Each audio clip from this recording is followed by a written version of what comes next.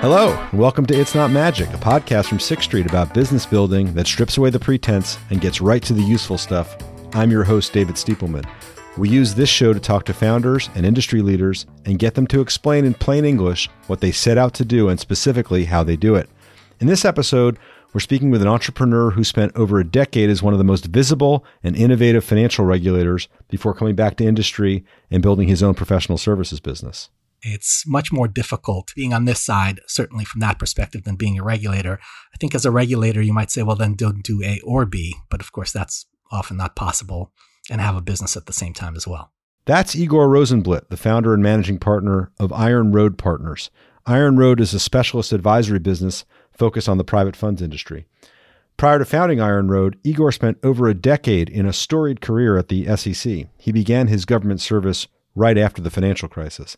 The insane stat for this episode, from 2010 to 2020, and that roughly corresponds with Igor's time at the SEC, private funds experienced unbelievable growth with gross assets under management hitting over $17 trillion by the end of the decade. More than the numbers, private funds have grown in influence, holding massive amounts of public pension retirement savings and investing in every conceivable asset class. Igor saw this and co-founded the SEC's private funds unit, which has become an elite and respected regulator of private equity, hedge funds, and everything in between. In this conversation, we'll talk about how Igor built the PFU from the ground up and how he then chose the entrepreneurial path in the private sector. We'll get into what's been the same and what's been different about those experiences and how setting the tone matters when getting something off the ground. And of course, we'll hit on the private funds proposals from the SEC that have the potential to radically change the industry.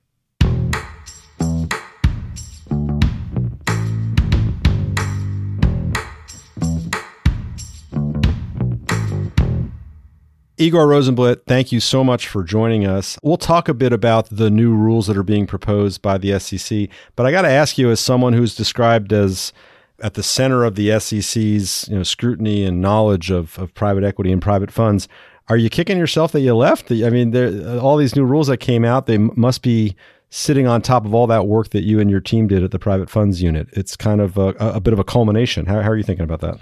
David, thanks for having me. And no, I'm definitely not kicking myself that I left. I think this might have been, we'll see, but this might have been the best decision, at least the best career decision I might have made thus far. I think that I spent 11 great years at the commission, and I feel like I accomplished a lot. The private funds unit accomplished a lot, and it was time to try something else. So I'm definitely not kicking myself. Okay, well, we'll talk about that. Let's go back 11 years or 12 years, I guess. When you joined the staff at the commission, your background was as an investor. You did PE deals in healthcare. You were investing in private equity managers. How did you get into a regulatory role? As many great things in life, this was complete happenstance. I was working for a French bank at the time, managing their North American private equity fund of funds portfolio. The global financial crisis hit. The bank decided to close up shop in the United States, and I was out looking for a job. And I did not know anything about the SEC, but at the time, it was actually the only job I could find. And a funny story about that, the time between me applying for this position and when the SEC actually called me, I had completely forgotten that I applied. And so when the SEC called me on my cell phone and said it was the SEC calling, my stomach dropped because, things weren't going great at that time to begin with. And now the SEC is calling me on my cell phone, so this can't be good. But it turned out to be the best thing that's ever happened to me in my career. That's incredible. You're there for a couple of years. You're in enforcement. And it's your idea, I think, to build the private funds unit in 2012, 13. Is that right? And how did you think about that? How did that come about?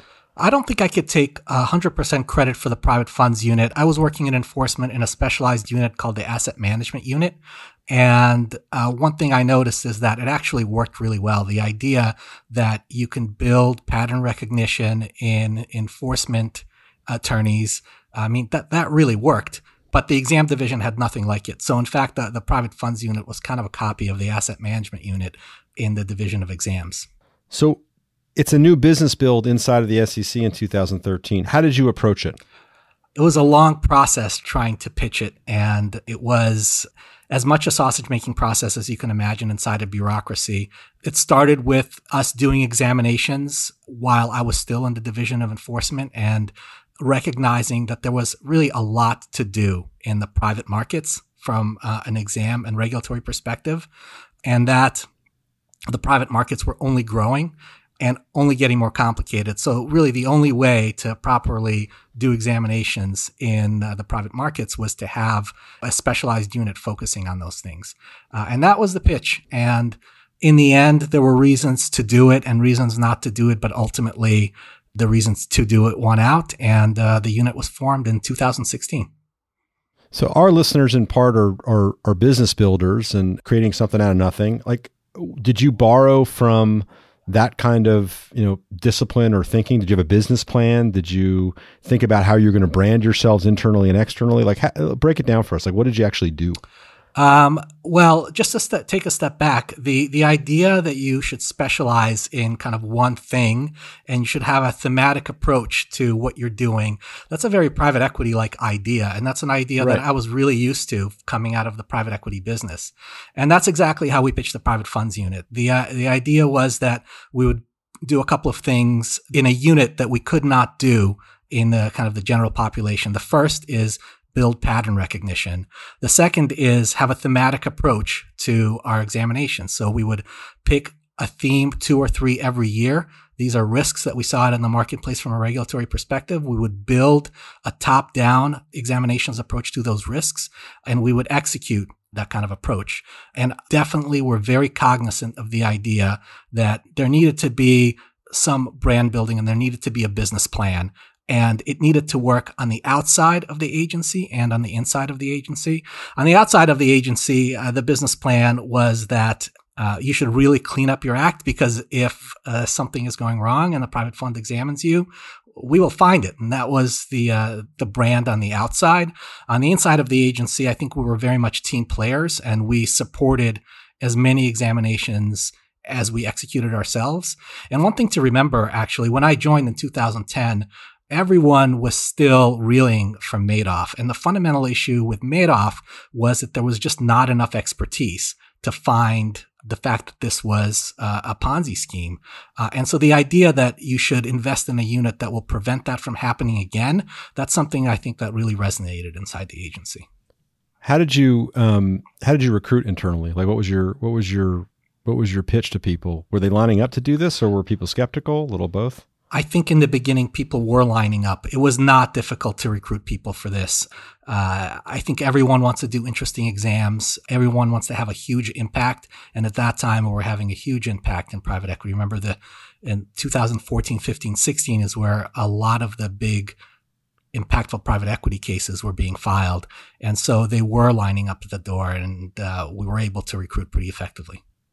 Igor, when you were getting the PFU started and then you kind of grew it into a successful unit, how did you yourself stay abreast of sort of the complicated, specific micro issues that managers face, but also were able to keep a top-down view, see the field so you could drive the unit and run the business, so to speak? How do you strike that balance? Well, I think one thing that I was able to do well, because I had kind of a cross-functional experience in my career, is I was able to identify issues in the industry and then translate those issues to a story about how those might violate the federal securities laws. And so I think that's the one thing we did really well. In terms of how we keep abreast on the issues, there's really a couple of ways. One is, at the SEC, we actually had, and the SEC continues to have, a very, very close relationship with investors. And investors wouldn't come in and talk about the managers they invested in. They would never do that, but they would talk about the issues. We're seeing X and we don't like it. And because we were surrounded by, the federal securities laws, and we understood them well, and we understood investors, we could ask the right questions to figure out whether this is something that the investor didn't like, or whether this is something that could be potentially illegal and something that we could, put into our toolbox and explore examining or investigating in the future. And so that's kind of how we executed that. It was a little bit more dynamic than rigorously planned out. My sense of the culture of the SEC, anytime I've dealt with the staff, is that these are really smart people, dedicated public servants who take the job protecting our capital markets and having orderly capital formation, protecting investors. They take that job very seriously. They should. It's an incredible national asset for us that we have transparent, functioning capital markets. So I imagine you had a pretty motivated, high quality pool of employees. But were you trying to set a culture that was distinct or supplemental in any way to the rest of the staff in the PFU? That's a great question, because I think culture was a big challenge. The SEC has a culture, and it didn't really make a ton of sense to develop something that was completely different. However, at least my perspective was that we did need to view ourselves as somewhat different. We did need to view ourselves as thought leaders, and we did need to take that thought leadership and translate it to kind of actionable steps that we would take first.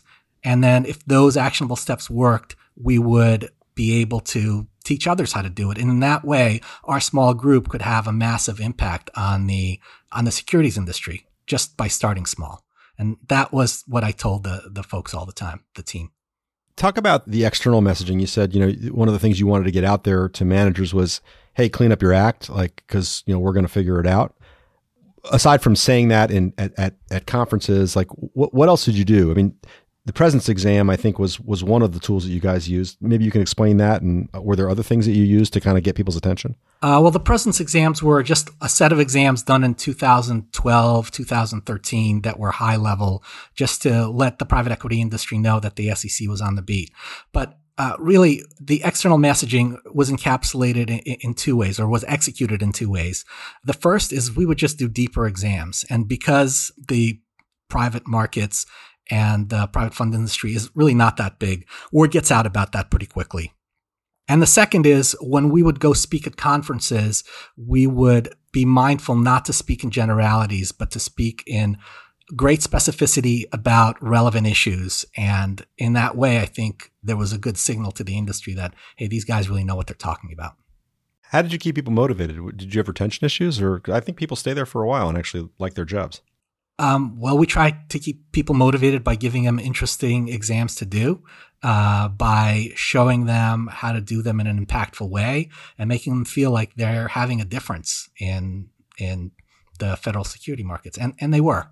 And I have to tell you, David, one of the challenges, and I still talk to my colleagues back in the PFU, one of the huge challenges when you're on the inside is measuring or really appreciating what kind of influence you are having on the entire industry.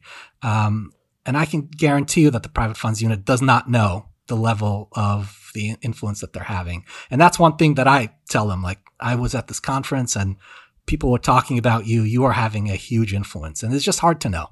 I agree with you. I think the influence has been, like I said, demonstrable over the last 12 years. It's a very different relationship, and it's rigorous, and I think your message is exactly right. So Iron Road Partners, first of all, why the name? The name, the Iron Road Partners, is named after this mountain climbing technology called the Via Ferrata, which is basically mountain climbing for novices. It's a steel cable stretched along a mountain path. You clip in, you have your mountain climbing experience. There's nothing you could do to hurt yourself. You can't unclip. The steel cable will catch you if you fall. And just like the steel cable will catch you if you fall, if you're mountain climbing, we will catch you if you fall from a regulatory perspective. So you are the Via Ferrata for those of us trying to get over the mountain pass into... Right. At this point, you've seen hundreds of asset managers as an investor, as a regulator. And my question isn't so much about those managers, but what lessons did you take from seeing all of these businesses run in running your own business? One thing I learned is that you can't focus on too many things. You really have to keep it simple. But if you focus on the right one or two things, you can really make great things happen if you really focus on them and if you live those one or two things. And I think as an investor, when you go around asking managers, well, what are you good at? They're not going to give you 20 things that they're good at. They're going to say, we're the manager that does X. And so we wanted to be the regulatory consulting firm that does X. And we wanted to internally focus on just one or two things. So that's what are they? Well, I think if you're a professional services firm, at the end of the day, when everything is stripped down, you only really have two things. And the two things are your culture and your brand. And those are the two things we're going to focus on internally like a laser. Everything else will fall into plan, hopefully, but we're going to be focused on building a culture that we think is unique in this industry and a brand that is recognized as innovative and high value add. What are the deliberate things, Igor, that you do to reinforce your culture? A number of things. One is we really never let our staff get away with superficial analyses. They always need to be thinking about the second order impact of the things that they are actually doing. Another thing is it's very tempting to have a recommendation that tells you to do more analysis, and that kind of recommendation is not actionable. So we push our staff to have actionable recommendations, and that really forces people to think about whether or not they've analyzed the problem correctly. And one of the holes we fill is that we are not solely focused on the federal securities laws. We want to, just like the private funds unit, first, we want to understand your business, and then we can figure out whether or not you need to do regulatory thing A or B. And so we also tell our staff that they really need to understand what the business is and how it operates before they make any sort of judgment. One of the things that I know you did at the PFU and obviously you're doing now is training people. And that's got to be so important in a personal services business. You've got to leverage yourself, right? You've got your brand, you're translating that brand into Iron Road Partners. You can't do everything. You can't be everywhere. You need people who are out there giving you leverage and doing what you would have done if you were in the room. How do you do that? That seems to be like the crux of the challenge of personal services businesses. Yeah. And it's funny because for our analysts, we actually make them take Wall Street analyst classes. We don't actually train them on the securities laws first. We train them on building a financial model, analyzing a financial model, and understanding how a firm like yours does what it does. As you were starting and running the PFU, co-starting and running it, or as you're getting Iron Road Partners sort of up and running, well, you're more than up and running, you're already a big presence in the market, it seems like. Do you have a mentor that you think about, like someone who, back from your either early days as an investment professional, who you think, what would that person be doing? What would they be thinking, who really impressed you? Yeah, well, I have a couple of people I speak to frequently about the business. I've got one friend who in 2002, we were sitting around in Starbucks talking about starting a consulting firm and leaving the jobs where we were working at the time. And I didn't do it and he did. And ultimately he built this business to a very large business and sold it to a huge multinational corporation. And other than the pain I have to endure every time I call him, him reminding me of that, he's done this before from a professional services standpoint. And he gives me some really good advice and perspective that I certainly do not have coming out of the government. What's a key nugget that he's given you that you just were like, wow, that's wisdom? One of the things that he said, which we all think about, maybe there's this bias of thinking other people are like us, but one thing he told me is that my employees, for the most part, are not interested in being entrepreneurs. They're more interested in being employees. And what I need to do is provide them the kind of structure and the kind of guidance and training that an employer would give an employee. And that's very different from the way I think. If I was an employee, I would prefer someone say, here's the goal, and call me in a month and go achieve that goal. And that is not how most people work. In our recruiting, actually, it's difficult to find someone who wants to work at a startup. It just is. And I think that's something he opened my eyes to, that I think it would have taken me a long time to come to that same conclusion. That's a super great insight. I think people think that they want to be entrepreneurs, and some of them love it. And some of them, I'm the same way as the way you described yourself. Like, give me, something, or let's figure it out, and I'll come back to you and let you know how we figured it out, right. Or let you know if I've hit an obstacle, if I need your wisdom, kind of thing. That's how I thought about myself as a younger person. But yeah, not everybody likes that or is comfortable with that and wants to be, sort of given more guidance. I think that's a super good insight. Yeah, I thought it was great. And not only that, I think like 95% of people are not like that. That's my sense. I wonder if 95% of people think they should be like that, but they're not like that. Yeah, that's interesting. I wonder. I think you're right. There are a lot of people who think of themselves as entrepreneurs, me being one, that when faced with the reality that decide that maybe that's not what they want to do after all. So I agree with you on that too. Anyone else on your list? I interrupted you because I'm sure you have other people you talk to in your kitchen cabinet. Yeah, there's another person I talked to, a very senior private equity person, a business builder, who's given me some great advice on branding and working with the press. And when I left the commission, I thought that, you know what, I'm going to like work in the shadows for a month or two, and I'm going to slowly build this thing up. And then I'm going to have an announcement that says, oh, Igor launched this new business. And one thing he told me, of course, this is 24 hours after I left, he told me I had 48 hours to put out a press release, and then no one's going to care.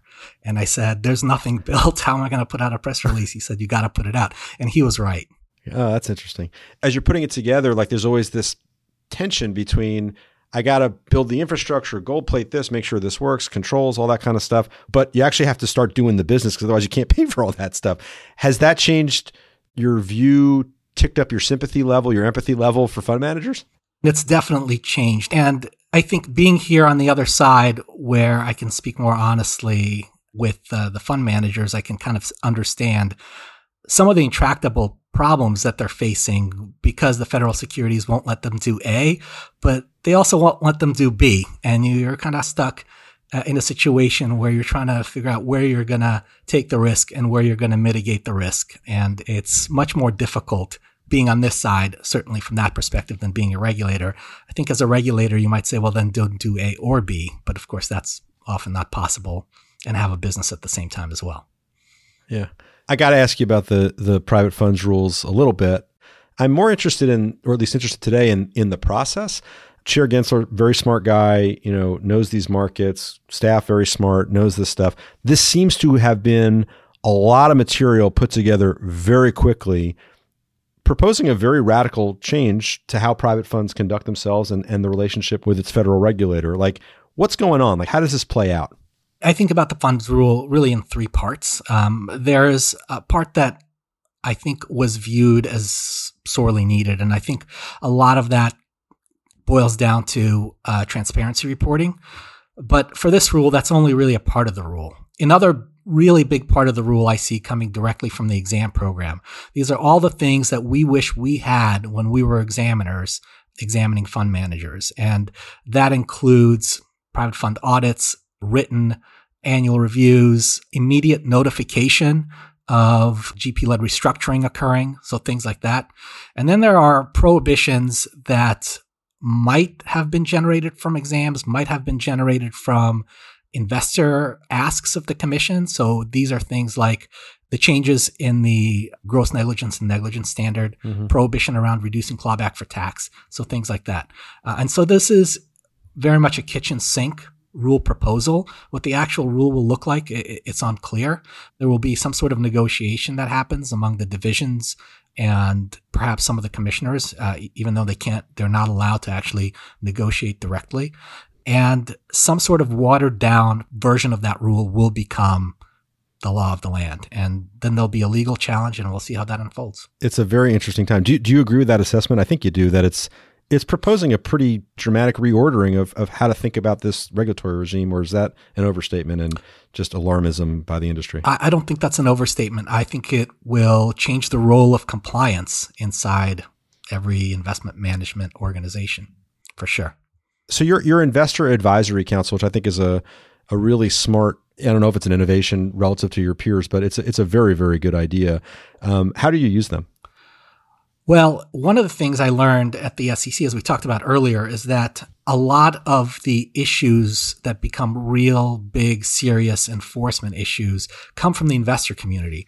They come from the investor community. They go to the SEC. So that's the primary idea behind the Investor Advisory Council. We want to know what the practices are that are really upsetting investors. We will use the same kind of approach we use in the private funds unit to view those and to identify whether or not those are serious regulatory risks. And to the extent that they're serious regulatory risks, we're going to go to our clients and tell them, you got to address this because I think the SEC is going to find out about this soon enough. I want to go back to sort of your pattern recognition ability. And you must have had experiences, whether at the PFU or now as a service provider to firms like ours, and you walk in the door, you get on the phone or get on the Zoom or whatever, and immediately this is a well-run place, this is not a well-run place? Do you have it calibrated now to that level of ability to predict it? And are you right? It's a really tough question to answer, David, because I definitely have an impression of whether or not a place is well-run or not right off the bat. But I don't think I'm right all the time. I think that idea kind of underpins our philosophy at Iron Road Partners and really in the PFU, which is that you can't make snap judgments until you really understand what you're looking at and you really peel the onion. And we don't want to make snap judgments at Iron Road Partners, and we didn't want to make them in the PFU as well. One thing that I thought was interesting, and I don't know if it's worth talking about this podcast, but I think about it all the time, is the idea of what I thought was going to happen when I started this business and what actually happened. Mainly from a mental health perspective, two completely different things. I don't know if that was your experience, but there's just. What do you mean? Tell us what you mean. Well, I was a pretty confident guy managing the private funds unit. Things worked pretty well, and here on this side, I really had to get comfortable with the idea that I was going to make a lot of mistakes, and I have made a lot of mistakes. And I was going to have to deal with the idea that anytime there is a failure of any kind, I tend to beat myself up about it. And I think that a lot of people do as well. And that has to be dealt with also. And to your point, David, that this business is all consuming. And I found that to be, or I find that now to be a huge challenge. And it's really not something that I foresaw when I made the decision to do this. So I suspect I'm not the only one. No, you're not. I was going to say, I appreciate you opening up about that. I've had the same experience where in my prior lives, I felt like, I was on top of stuff. I was a subject matter expert in what I did, and getting comfortable with not knowing the answer, of making mistakes, of not assuming that everyone is, laughing at me behind my back because I'm making mistakes, and having just to, deal with them, move on. And I'm the guy in the seat, and that's okay, is hard. And so, but you said you're learning to deal with it 9 months, 10 months in. How are you doing that? What's the approach? Well, I've tried a lot of different things. I've taken up meditation. Me too. Which I found was effective because it really taught me to think about what I'm doing now as opposed to what I'm going to be doing 2 weeks from now, which of course has infinite possibilities and is impossible to predict. So I found that to be effective. I also found that I really kind of love what I do, and no matter if there's an anxious moment, if I'm with a client and I really dive into the work, I think that is really helpful for me as well. But I wonder if this is kind of a permanent state. I think it is. I talk about it with my partners not infrequently. There is no stasis in running a business, and there's always something coming at you. And that's what you got to just get comfortable with and realize that, no one's perfect, and you got to try and get it right. And all you can do is do your best and be transparent and make decisions in good faith and explain your decisions to people. And I think, you just got to have the confidence that people will respect it. But I think it's hard, and I appreciate you. I appreciate you being open about it. It is hard. Yeah. This is my last question. When you're starting a new business, it can become all consuming. How are you pacing yourself, or are you failing? I'm failing. If you have any, if you have evidence by the fact that I'm doing this from vacation, but if you have any idea on how I can pace myself better, let me know. It is all consuming 100%. I'm actually happy to hear you say that. I'm happy to know that I'm not the only one that works all the time, 24/7. Yeah. But I want to let you get back to your vacation, and we'll only say, gee, thanks. It's great. Thank you for your service to the markets and to the country. That sounds hokey, but it's true. And thank you so much for taking the time and for your ongoing work in the industry, because it's really important. So I really appreciate your time. Great. Thank you.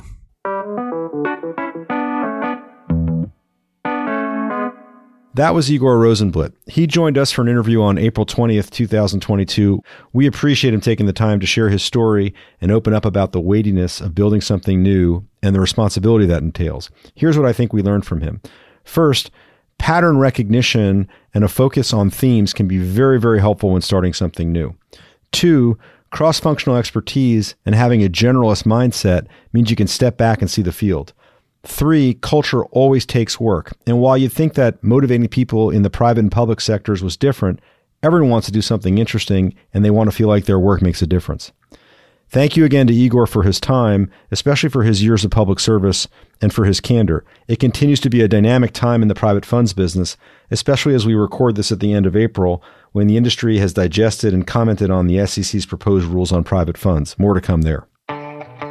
The views expressed in this podcast are not necessarily those of Sixth Street, and Sixth Street is not providing any financial, economic, legal, accounting, or tax advice or recommendations in this podcast. In addition, the receipt of or listening to this podcast is not to be taken as constituting the giving of investment advice by Sixth Street. Please see additional disclosures on our website for more details. You've been listening to It's Not Magic, a Sixth Street podcast. You can sign up to receive an email when a new episode drops at sixthstreet.com or subscribe wherever you get your podcasts. If you enjoyed today's show, please share it. And follow at Sixth Street News for more on the show and our firm. Thanks to Sixth Street's production team, Patrick Clifford and Kate Hannick, for putting this together, with sound engineering by Stephen Colon. Our theme song is It's Not Magic, an original song from Patrick Dyer Wolf. Once again, I'm David Stiepelman. Thanks for listening.